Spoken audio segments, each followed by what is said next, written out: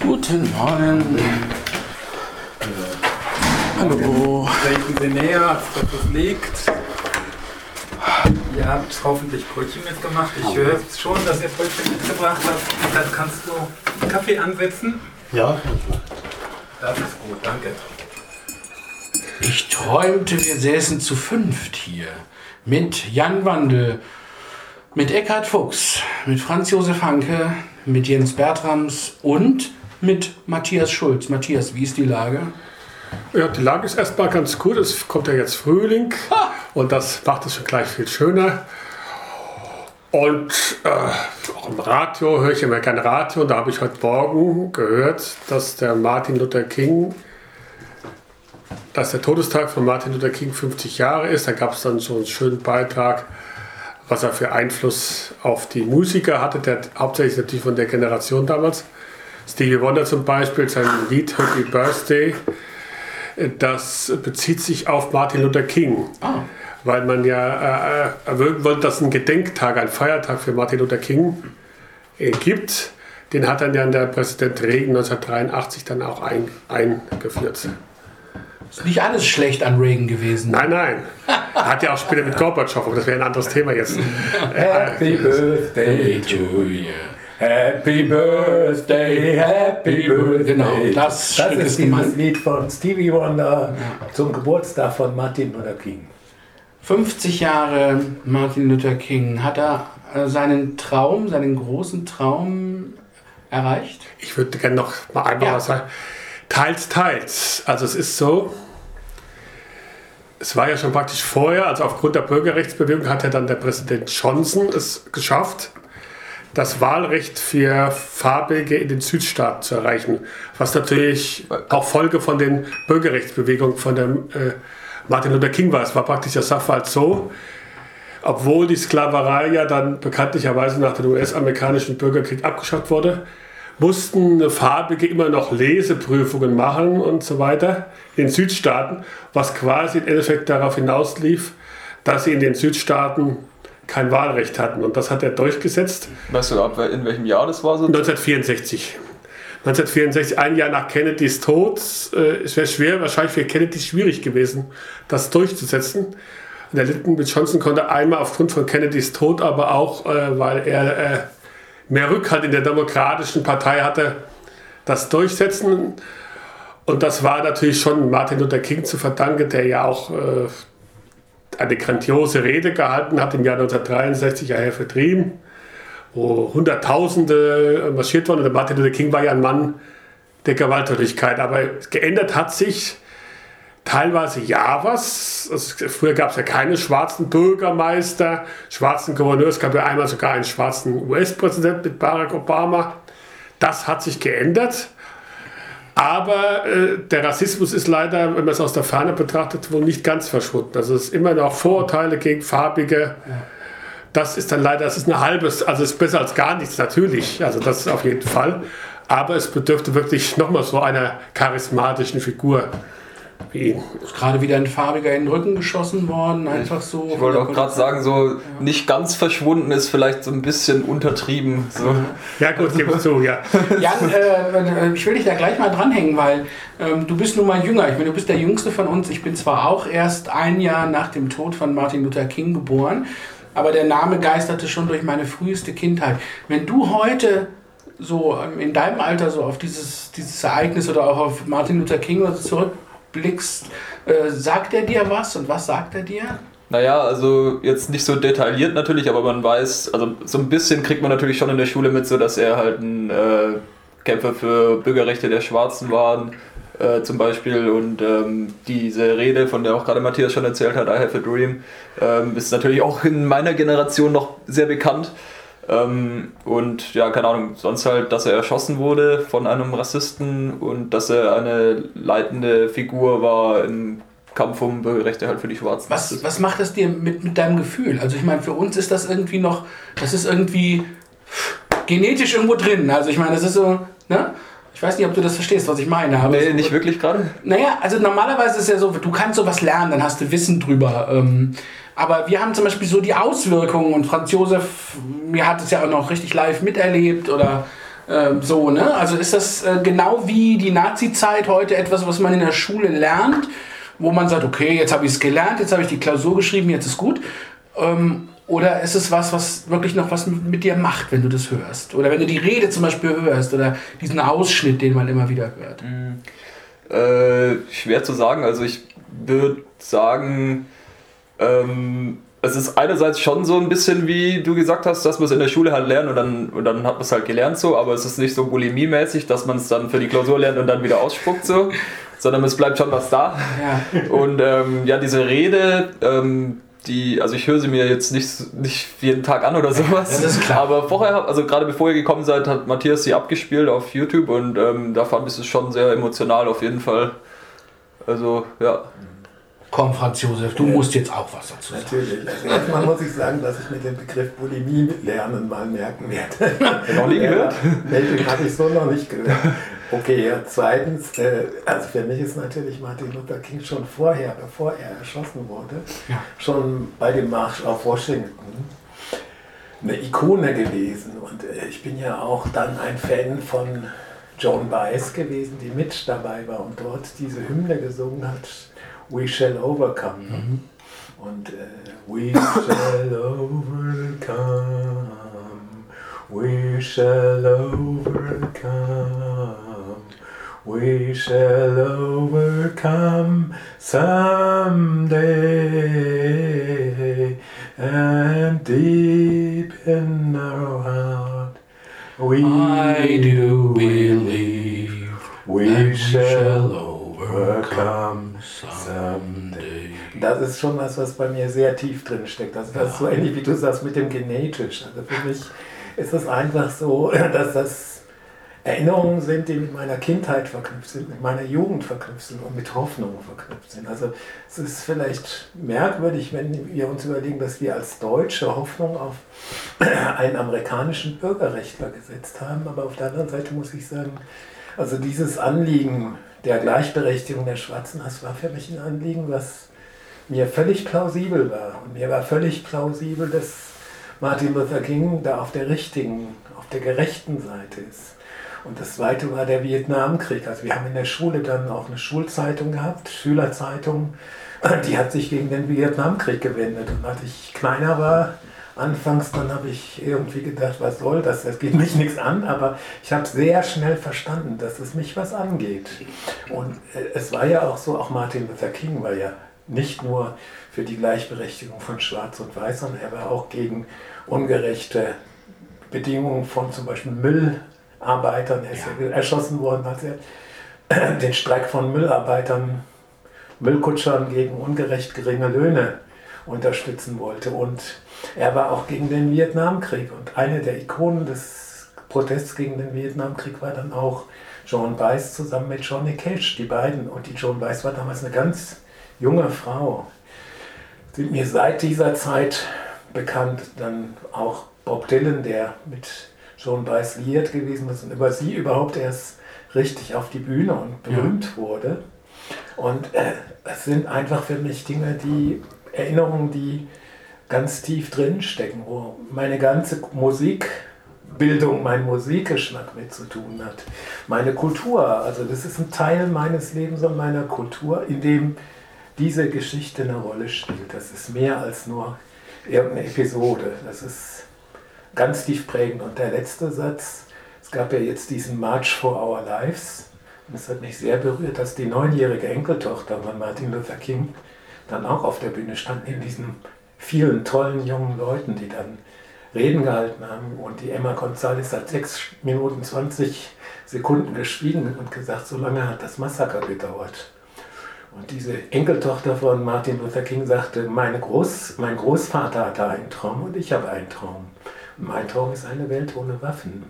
Und dem kann ich nichts hinzufügen. Kann man mal sich fragen, wer ihr das geschrieben hat. Wahrscheinlich, wenn sie 9 ist. Aber ich hoffe, sie steht einfach auch wirklich dahinter. Und ich bin sicher.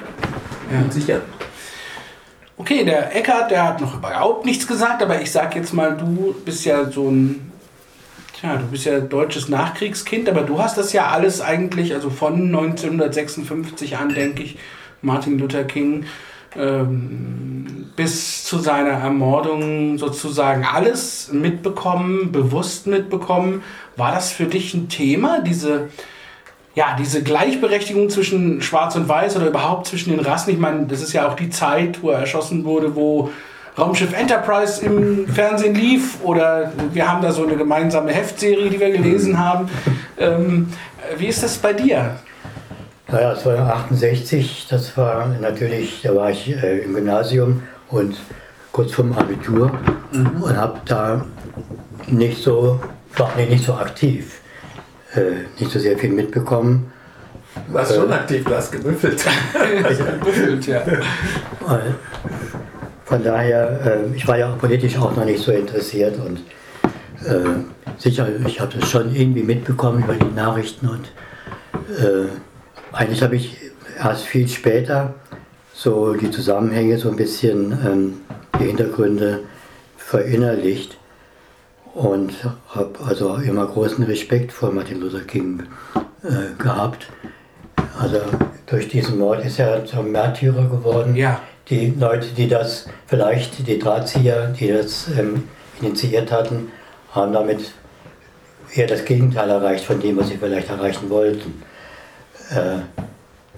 Und es war ein äußerst friedliebender Mensch und äußerst respektgebietender Mensch, der mit Mitteln versucht hat, die Rechte der Schwarzen zu stärken, die viele andere, die vielleicht eher wütend waren, nicht so gewählt hätten. Aber die Mittel der Wahl und die Mittel, die auch wirklich bei den Leuten, die nachdenken, was bewirken konnten. Sowas, diese Art und die Reden von ihm, das sitzt einfach. Das kommt an, das hört auf, das kann eigentlich Menschen nur dazu bewegen, wirklich auch sich mit zu engagieren für diese Ziele. Interessant ist ja auch, dass es praktisch eine Vorgeschichte gibt von dieser Bürgerrechtsbewegung, dass quasi im Grunde genommen diese Bürgerrechtsbewegung im Endeffekt eine innenpolitische Folge in den USA vom Zweiten Weltkrieg auch ist. Weil da wurde ja dann auch nachher, wo es dann gegen Hitler Deutschland ist, gegen Rassismus. Und dann war es ja auch so, dass die farbigen US-Soldaten aus den Südstaaten, die dann in Deutschland stationiert waren, auch wesentlich mehr Freiheiten da in Deutschland hatten, als in den Südstaaten hatten. Und das weiß ich auch von so Dokumentationen und so weiter, wo die das in Interviews dann auch gesagt haben, dass sie da das spürten, dass es nicht so weitergeht, da diese Ungleichbehandlung, dass sie in Bussen getrennt sitzen dürfen und so weiter. Und dass es auch ein Mitgrund war, dass die dann entstanden ist, die Bürgerrechtsbewegung. Es gibt, ich erzähle mal gerade so eine Geschichte aus, ich würde beinahe nicht aus meiner Jugend, aber sie stammt nicht aus meiner Jugend, sie stammt aus der Jugend meiner Mutter. Sie hat immer eine Geschichte erzählt, sie ist Jahrgang 1929 und mit 16, als sie 16 war, ging der Zweite Weltkrieg zu Ende und als die amerikanischen Soldaten, übrigens vor allem schwarze, farbige Soldaten, als die in Solingen das Ehrenmal besetzten. In dem Moment stand meine Mutter daneben mit ein paar Soldaten, die hatten ihr noch, schnell ein Radio in die Hand gedrückt für ihre Familien und die stammten aus der Gegend und so weiter und sind dann in Kriegsgefangenschaft gegangen und die wurden dann zusammengetrieben, in Anführungszeichen, auf eine Wiese, wo dann ein provisorisches Gefangenenlager errichtet wurde. Und meine Mutter ist hin und hat Essen gebracht. Und da gab es einen farbigen Soldaten, der angesichts der Tatsache, es war Frühling, es regnete, es waren keine guten Zustände. Und meine Mutter sagte, dieser Mann hat immer das Essen von mir angenommen und an die Leute verteilt. Wir hatten selber nicht viel, aber der hat immer das Essen angenommen und an die Leute verteilt und hat mal zu mir gesagt, ich kann dich verstehen, Mädchen, wir sind die schwarzen Sklaven, ihr seid die weißen Sklaven. Habe ich lange drüber nachgedacht, aber sie sagte später, und damit komme ich zurück auf Martin Luther King, Es hieß immer, die Sklaverei ist längst abgeschafft, aber wir haben in den 60er Jahren erlebt, 50er und 60er Jahren erlebt, wie viel von der Sklaverei eigentlich noch geblieben ist in den USA. Und wenn ich das auf heute beziehe, kann ich nur sagen, wir wissen, wie viel Ungerechtigkeit immer noch existiert. Zum Beispiel, wenn es um Wahlen geht, dass ganz viele von der Wahl immer noch ausgeschlossen sind. Du hattest das erzählt, Matthias. Ja. Und auch heute ist es so, man hat ja bei der Wahl von George Bush zum Beispiel oder so, man hat sich ja auch später jetzt hier von Donald Trump, man hat sich ja gefragt, warum so viele gerade farbige Mitbürger ausgeschlossen werden von der Wahl, warum sie nicht wählen dürfen oder es nicht schaffen zu wählen. Und diese Auswirkungen, das wirkt immer noch nach, das, was du gesagt hast. Ne? Das ist heute nicht mehr gesetzlich so. Richtig. Aber es wirkt immer noch gesellschaftlich ja, richtig. Ja, man muss sich ja auch in den USA zur Wahl registrieren. Also in Deutschland ist ja so, du wirst sozusagen, wenn du im Einwohnermelderegister als deutscher Staatsbürger geführt wirst, automatisch eingeladen. Ja. Und das ist eben in den USA anders. Und das ist ein diskriminierendes System, wenn man so verfährt. Also insofern, das ist ein Punkt, aber wir können noch mal anderswo in der Welt gucken. Also Sklaverei heißt das heute nicht, aber wenn man guckt, wie in Bangladesch bestimmte Fabriken Textilien herstellen, dann glaube ich, ist der Begriff Sklaverei vielleicht formal nicht korrekt, aber de facto ist es nichts anderes. Ja. Wenn du guckst, was in Libyen zurzeit geschieht, wo die Europäische Union irgendwelche sogenannten libyschen Küstenwache Leute unterstützt, dann habe ich gehört, dass es da Zustände gibt, die an Sklaverei nicht nur erinnern. Also ich kann das nicht beurteilen aus eigenem Ansehen, aber vielleicht noch ein Satz, der mich persönlich sehr stark geprägt hat. Martin Luther King hat aufgebaut auf den Schriften von Henry David Thoreau, auf den Erfahrungen von Mahatma Gandhi. Es gab dann auch beim Prager Frühling eine gewaltfreie Demonstration gegen den Warschauer Pakt und für Dubček. Und das hat mich geprägt. Und geprägt hat mich dann auch jemand, dessen Namen ich hier noch erwähnen wollte, der noch lebt und mit dem ich auch gelegentlich mal Kontakt habe. Das ist Johann Galtung, der Vater der Friedensforschung, kann man sagen, Mathematiker, der vor gut 60 Jahren das erste Friedensforschungsinstitut der Welt gegründet hat. Und der auch gewaltfreien Widerstand vertritt und der auch noch eine interessante Argumentationskette führt, weil er sagt, es gibt neben der physischen Gewalt auch strukturelle Gewalt. Es gibt auch kulturelle Gewalt, sagte er. Und ich denke, das sind alles Sachen, die man heute auch mal diskutieren sollte. Also die Frage, wo herrscht heute Gewalt, wie gehen wir damit um? Und ich persönlich habe mich seit vielen Jahren als Pazifist gefühlt und sage, man kann als gewaltfreier Mensch auch irgendwann gewaltsam sterben wie Martin Luther King. Aber vor der Geschichte hat man hinterher gewonnen. Wenn man Gewalt ausübt, ist man vor der Geschichte genauso gewalttätig wie die anderen. Was ist kulturelle Gewalt? Wie würdest du das definieren? Es gibt Beispiele wie zum Beispiel die Frage, dass amerikanische Filme in der ganzen Welt ein bestimmtes Menschenbild vertreiben und vertreten. Dass zum Beispiel bestimmte originäre Lebensstrukturen, zum Beispiel von Aborigines in bestimmten Ländern, sozusagen vernichtet werden. Dass die Leute in den Schulen nichts über ihre eigene Kultur lernen. Das ist für mich kulturelle Gewalt zum Beispiel. Man müsste so eine Diskussion mit Johann Galtung führen.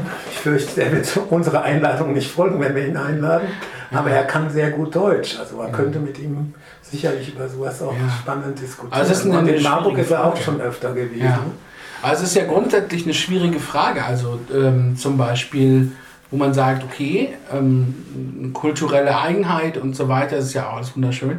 Wo stößt das an Menschenrechte zum Beispiel? Wo ist da die Grenze? Was kann man, ist es Gewalt, zum Beispiel, wenn man Menschenrechte gegen kulturell gewachsene Sitten verteidigt? Das ist ja zum Beispiel eine durchaus aktuelle Diskussion auch. Gut, das sind aber schwierige Fragen, wo man dann im Einzelfall gucken muss, welche Form von Gewalt, welcher anderen Gewalt gegenübersteht. Es ist nicht immer so, dass die Gewaltfreiheit der Gewalt gegenübersteht, sondern es kann auch sein, dass verschiedene Formen von Gewalt einander bedrohen. Also das muss man eben auch so sagen. Also ich mache ein Beispiel, sehr aktuell.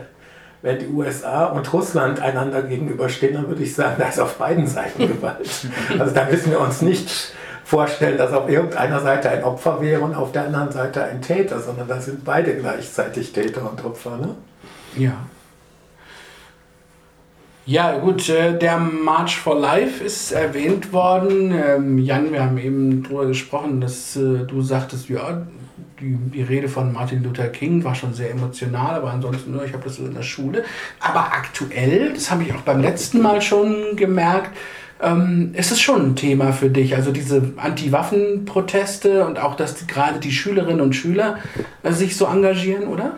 Naja, also man kommt ja eigentlich quasi gar nicht drum rum. So. Also sobald man im Internet unterwegs ist, kriegt man das zwangsläufig irgendwo irgendwie mit. So. Und sie sind immer noch da, ne?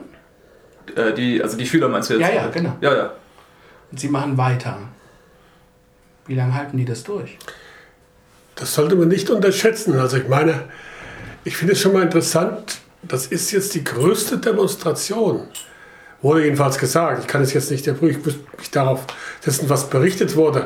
Laut Berichterstattung zumindest ist es tatsächlich die größte Demonstration seit diesen Tagen von Martin Luther King und Anti-Vietnam-Demonstrationen in den USA. Und ich würde das nicht unterschätzen, vor allem, weil es die ganz Jungen sind. Und da kann ich mir vorstellen, weil ja vieles aus dem Unterholz kommt, dass das schon mittel- und langfristig eine Veränderung bringen könnte. Aber denkt ihr, das macht einen großen Unterschied so, also dass es jetzt Schüler sind und wenn die Leute jetzt so, sagen wir mal, keine Ahnung, alle so 10 Jahre älter werden im Durchschnitt, wenn es dieselbe Demonstration wäre, würde das eine andere Resonanz finden? Was denkt ihr dazu? Also ich persönlich meine schon, dass es eine andere Resonanz findet, aber für mich das Entscheidende ist, wenn jetzt, sagen wir mal, ich nenne es jetzt mal so die üblichen Verdächtigen, die jetzt schon älter werden, was ich schon weiß, nehmen wir mal, dann heißt, naja, das sind eben diese Altgebackenen, aber was mir jetzt hier die Hoffnung gibt, dass es die ganz Jungen sind und das für die Zukunft gibt das für mich Hoffnung, dass sich da was daraus ergibt. Also ich denke, es gibt 2 Punkte, die bei diesem March for Our Lives eine Rolle spielen. Das eine ist, es sind Leute, die betroffen sind und ihre Betroffenheit und ihre Wut deutlich zeigen. Und die auch sehr drastisch gesagt haben, der Politiker, der von der National Rifle Association, NRA, Geld nimmt, der nimmt Blutgeld. Und ich finde, das ist eine ganz wichtige Sache, dass man sagt, also wählt keine Leute, die von der NRA bestochen worden sind. Ja? Und ich gehe davon aus, dass selbst wenn nur 2/3 von denen oder vielleicht nur die Hälfte ihr Leben lang bei dieser Position bleiben und davon vielleicht nur die Hälfte mit dieser Kraft, die sie jetzt haben und vielleicht die andere Hälfte mit der halben Kraft oder ein Viertel, dann haben wir einen wahnsinnigen Druck. Und ich glaube, die NRA, die ist schon ziemlich unter Druck geraten. Und die National Rifle Association ist die mächtigste Lobby der USA, die also diese Waffengesetze durchsetzt. Und insofern glaube ich, dass da schon sehr viel Hoffnung besteht. Also ich sage auch immer, für mich ist es wichtig, dass die alten Säcke ihre Erfahrungen an die Jungen weitergeben und dass die Jungen ihre eigenen Erfahrungen sammeln und ab und zu mal gnädig mit den Alten darüber diskutieren, was die vielleicht noch dazu zu sagen haben. Und ich finde so eine Diskussion, wie wir sie führen, deswegen schön, weil wir auch verschiedene Altersgruppen zusammen haben. Also Eckart als unser Senior, ich als der Zweitälteste, ne? Und dann am Ende halt eben in der Mitte Matthias, dann Jens und eben Jan als der Jüngste. Und ich finde das eigentlich super, dass wir dann schon generationsmäßig gut rüberkommen. Jetzt fehlt nur noch das weibliche Element. Ja, das stimmt. Wir sind hier ein reiner Männerclub oft. Ja gut, also wir hatten auch schon mal Anna da oder Katascha. Das war schon... Aber das waren leider immer nur Ausnahmen. Also Jan, wir müssen jetzt demnächst eine Geschlechtsumwandlung durchführen. Jan, du hast schon was gesagt, wo ich auch einen Satz zu sagen würde. Also ich glaube, dass im Moment deshalb das so eine Strahlkraft hat, eben weil es Schülerinnen und Schüler sind, die normalerweise nicht besonders in die Öffentlichkeit treten und weil sie unsere Zukunft sind und weil sie das auch deutlich sagen, wir sind die Zukunft, wir werden umgebracht wegen eurer Waffengeschäfte. Ja, also ich denke, das ist tatsächlich ein sehr starkes Element. Das ist sozusagen eine sehr direkte moralische Keule. Hey, ihr wollt uns doch eigentlich schützen. Ihr wollt doch immer eure Familien, eure Kinder schützen. Deswegen kauft ihr solche Waffen. Wir sind aber jetzt hier die Leidtragenden. Ja? Und ich glaube, das ist tatsächlich der Vorteil, den sie im Moment haben. Den Erwachsene, 10 Jahre Ältere, diesen moralischen Vorteil haben die nicht mehr. Die können sich selbst helfen. Es kommt noch was dazu. Sie sind rhetorisch, gerade aufgrund ihrer Betroffenheit. Und das finde ich ganz toll, also was ich wahrgenommen habe. Selbst die 17-Jährigen, 13-Jährigen, 15-Jährigen, 18, 19, 20, 22, die sind rhetorisch alle ziemlich gut, weil sie betroffen sind. Ja. Weil man das einfach merkt, dass die aus Wut heraus, aus Traumatisierung heraus vielleicht auch reden. Ne? Aber trotzdem will ich den Rattenfänger noch einführen in diese Debatte, weil ich tatsächlich so ein bisschen das Gefühl habe, jetzt formiert sich auch Widerstand. Also auch von Seiten der älteren Generation. Gerade in den letzten 2 Tagen sind auch recht despektierliche Bemerkungen über die Demonstration der Schüler gefallen, wo dann also gesagt wird, die werden instrumentalisiert von den Linken und die sollen jetzt für die unsere Werte und unsere Verfassungsrechte beschränken und uns hier mit der moralischen Keule kommen.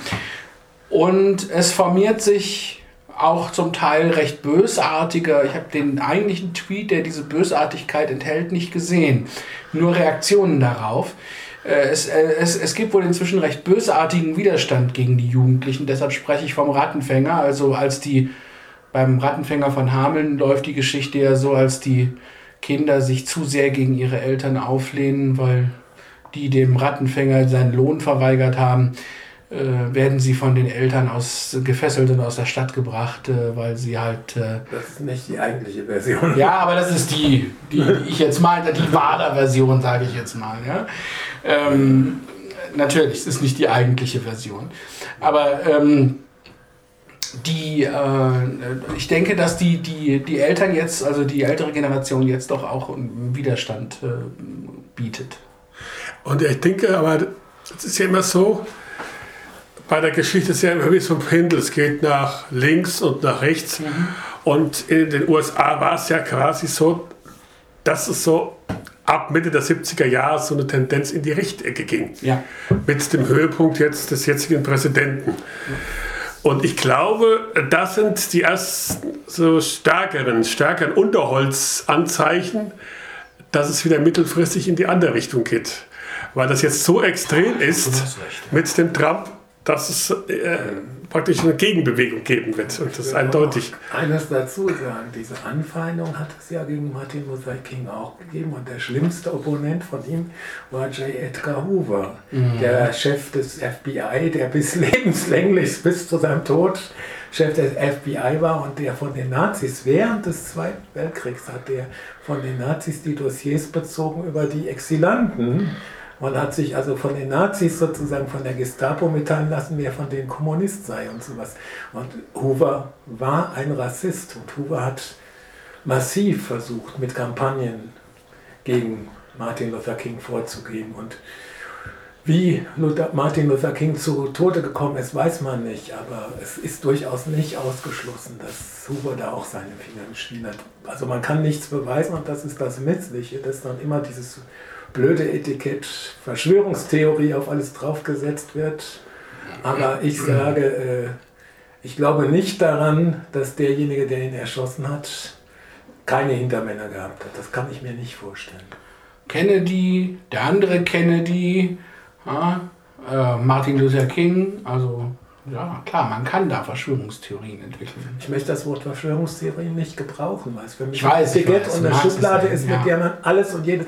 Ich sage, es gibt sicher viel Unsinn, der verzapft wird, aber das Wort Verschwörungstheorie ist für mich ein Etikett, das ich einfach nicht mag, weil es einfach inzwischen missbraucht wird, um missliebige, kritische Positionen oder solche, die unglaublich sind, einfach irgendwie in die Ecke zu schmeißen. Und deswegen möchte ich dieses Wort eigentlich nicht benutzen und am liebsten ist es mir auch, wenn man das vermeidet und einfach sagt, es gibt viel Unsinn, der verzapft wird. Oder neudeutsch nennst man das Fake News, was genauso ein blödes Wort ist. Ja, aber früher hat man Lügen gesagt Naja. oder Märchen oder Ammenmärchen oder was.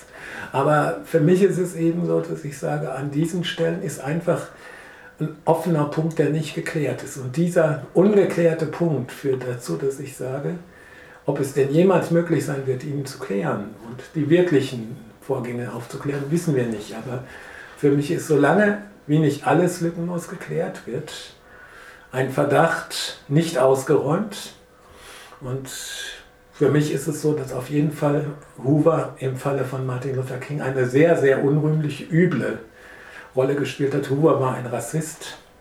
Hoover war mit Sicherheit kein Polizist, der die Freiheit in der amerikanischen Verfassung im Sinne der Freiheiten verteidigt hat. Und leider, das muss man dazu sagen, sind ja im Bereich von Polizei und Geheimdiensten häufig Personen zu finden, die diesen Machtmissbrauch auch durchaus mit rassistischen und reaktionären Positionen verbinden und knüpfen. Ne?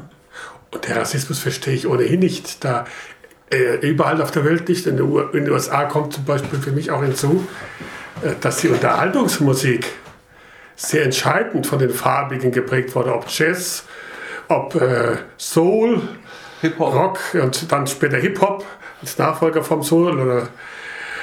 Und deswegen verstehe ich das gar nicht so ganz, aber das ist irgendwie bei den Leuten, die so denken, irgendwie verwurzelt, warum auch immer. Für mich ist es irgendwie nicht so begreiflich, diese Denkweise. Eckart, hast du gebrummt? Nee. In letzter Zeit misshöre ich das hin und wieder. Ich achte immer sehr genau darauf. Aber vielleicht hat Jan gebrummt. Nee, aber na klar, also natürlich ist es so, dass Rassismus an sich schon eine völlig bescheuerte Denkweise ist. Ich meine, was hat bitte die Hautfärbung mit irgendetwas zu tun, außer mit der Hautfärbung? Das ist ja, eigentlich müsste das jedem vernünftigen Menschen klar sein. Ich glaube, dass auch Rassismus ist, ja, wie soll ich das sagen, Ausgeburt oder es ist Ausgeburt gesellschaftlicher Verhältnisse, verstärkt diese gesellschaftlichen Verhältnisse, die dann wiederum den Rassismus verstärken. Es ist so ein Wechselspiel, denke ich manchmal.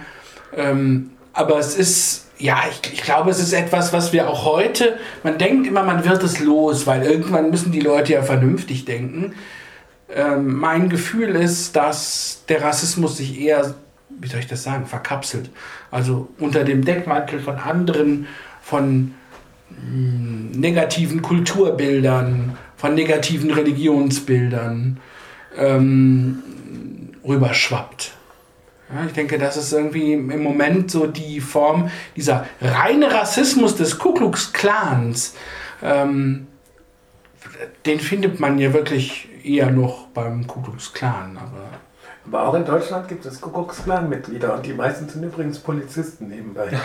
Ja. In Baden-Württemberg von der Ku Klux Klan-Gruppe waren 4 Polizisten. Ne? Und die standen anscheinend auch mit dem NSU in Verbindung. Das weiß man nicht so genau. Also bei dem Mord von Michael Kiesewetter hat das eine Rolle gespielt. Ne?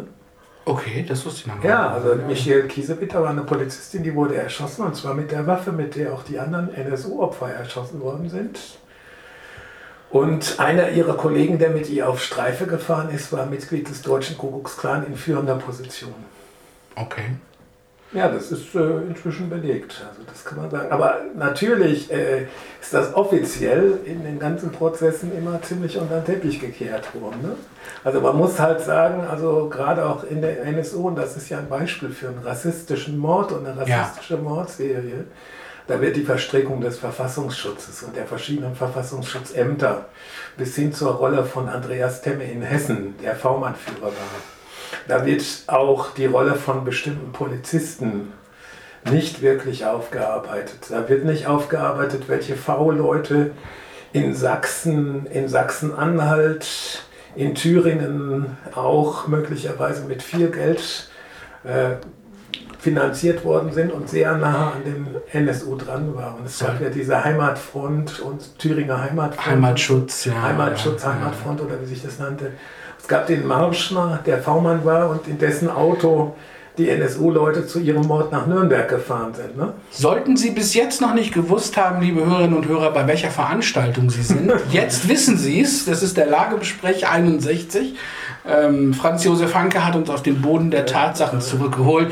Ja, und ich würde gerne noch einen Satz dazu anfügen. Am 17. April wird die Humanistischen Union in Marburg übrigens eine Veranstaltung durchführen und da geht es um das Thema des hessischen Verfassungsschutzgesetzes und da werden Jürgen Erkmann, ein Datenschutzfachmann, und Rolf Gössner referieren und Rolf Gössner ist selber 38 Jahre lang nach einem Urteil des Oberverwaltungsgerichts Köln zu Unrecht vom Bundesamt für Verfassungsschutz beschattet, ausspioniert, beschnüffelt worden.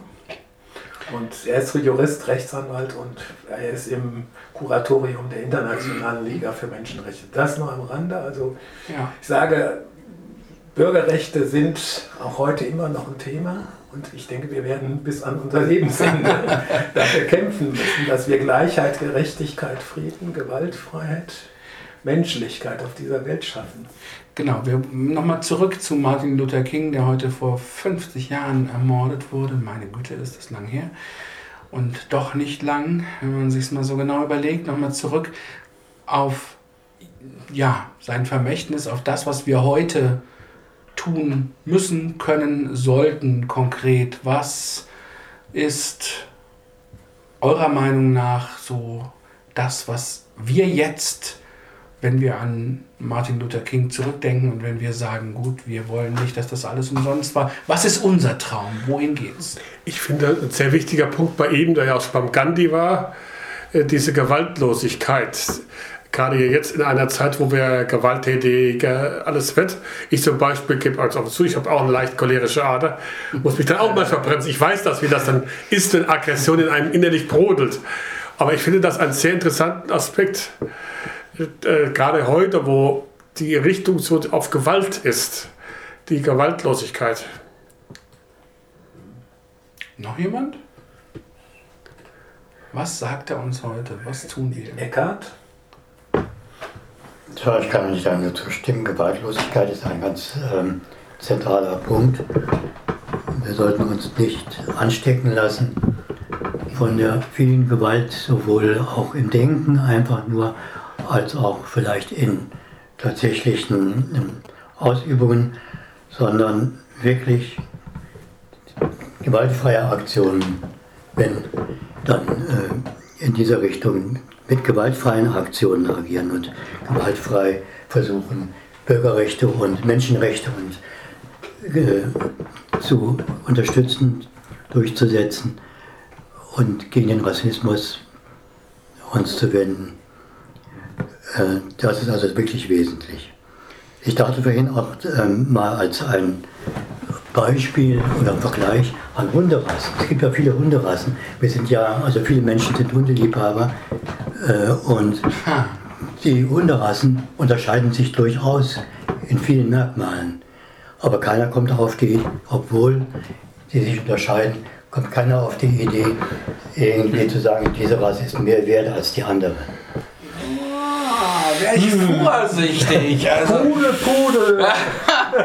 Das ist des Pudels Kern. Also, als jemand, der sich mit Hunden einigermaßen auskennt, kann ich dir sagen, das ist ein Trugschluss. Es gibt ganz viele Leute, die der Meinung sind, dass die eine Rasse besser ist als die andere. Aber die einen heißen ja schon Golden Retriever. Ja, nee, das sind nicht nur Abfälle. Vielleicht kann ich das auch leichter sagen, weil ich Katzenliebhaber bin. Ja.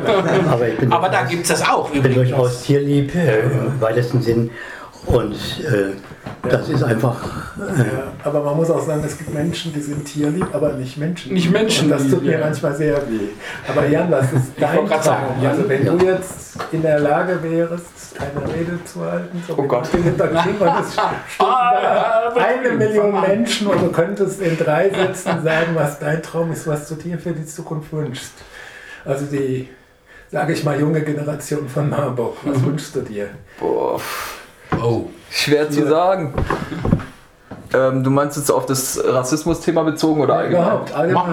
Mach mal. einfach, Was dir in den Kopf halt kommt. mal deine Rede so ganz frei, wie du sie halten würdest. Also wir sind jetzt dein Auditorium und wir werden hier Beifall klatschen. Oh. Ich habe mich jetzt aber gar nicht vorbereitet. Das wird jetzt ein Freestyle. Ja, das ist gerade das Das Wichtigste. soll es ja.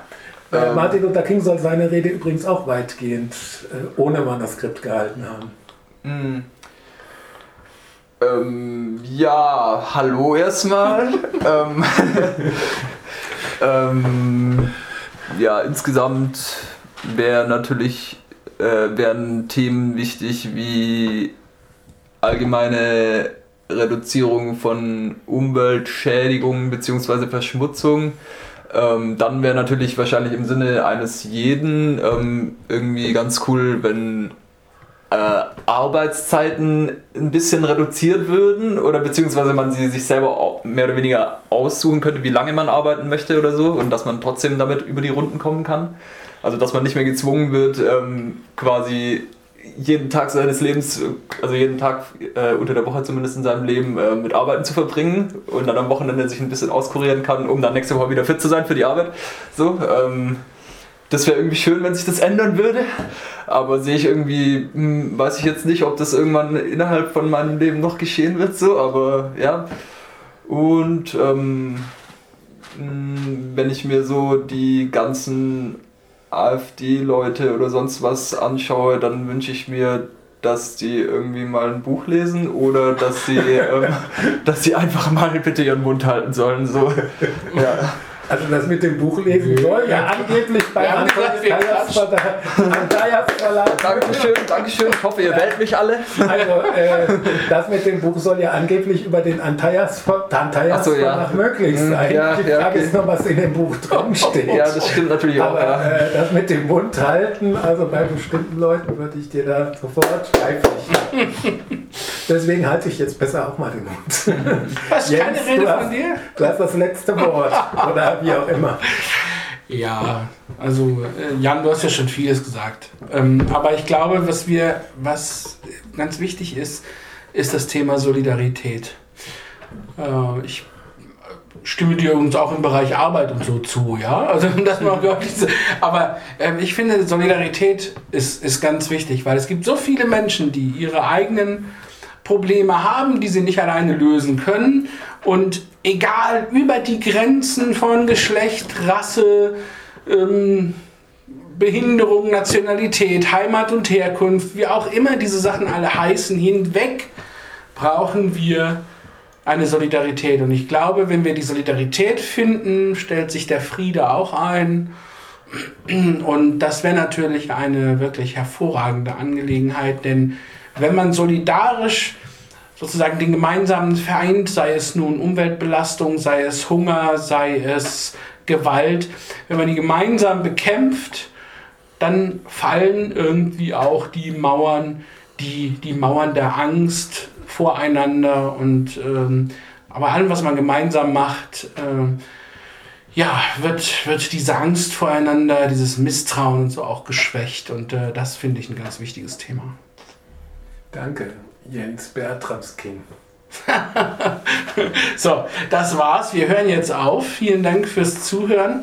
Wenn ich an Martin Luther King zurückdenke, dann denke ich schon an seine Stentor-Stimme. Er hatte ja schon eine richtige Predigerstimme. Kann man heute im Fernsehen in den USA immer noch hören. Wenn man das anmacht und so einen Predigersender sucht, man findet oft solche, sagen wir doch ziemlich markanten Stentor-Stimmen und die können auch so richtig aufpeitschen. Es fehlt dann oft die Wärme, die Martin Luther King trotz allem immer drin hatte und die Emotionalität. Er hat das gut zusammengebracht, die Emotionalität und das Aufrütteln in der Stimme schon. Vielen Dank fürs Zuhören. Das war der 61. Podcast Lagebesprech. Wir melden uns in 2 Wochen wieder. Ich hoffe, was Matthias am Anfang gesagt hat, das stimmt. Der Frühling kommt. Ich bin noch ein bisschen skeptisch, aber in 2 Wochen wissen wir Bescheid. Bis dann. Ich habe einen Traum, dass ihr alle den Podcast Lagebesprech hört, weiterempfiehlt oder vielleicht auch Anregungen gebt, was wir besprechen sollen. Und ansonsten Empathie, Solidarität, Mitmenschlichkeit, Gerechtigkeit. Tschüss. Tschüss. Tschüss. La la la la la la la la.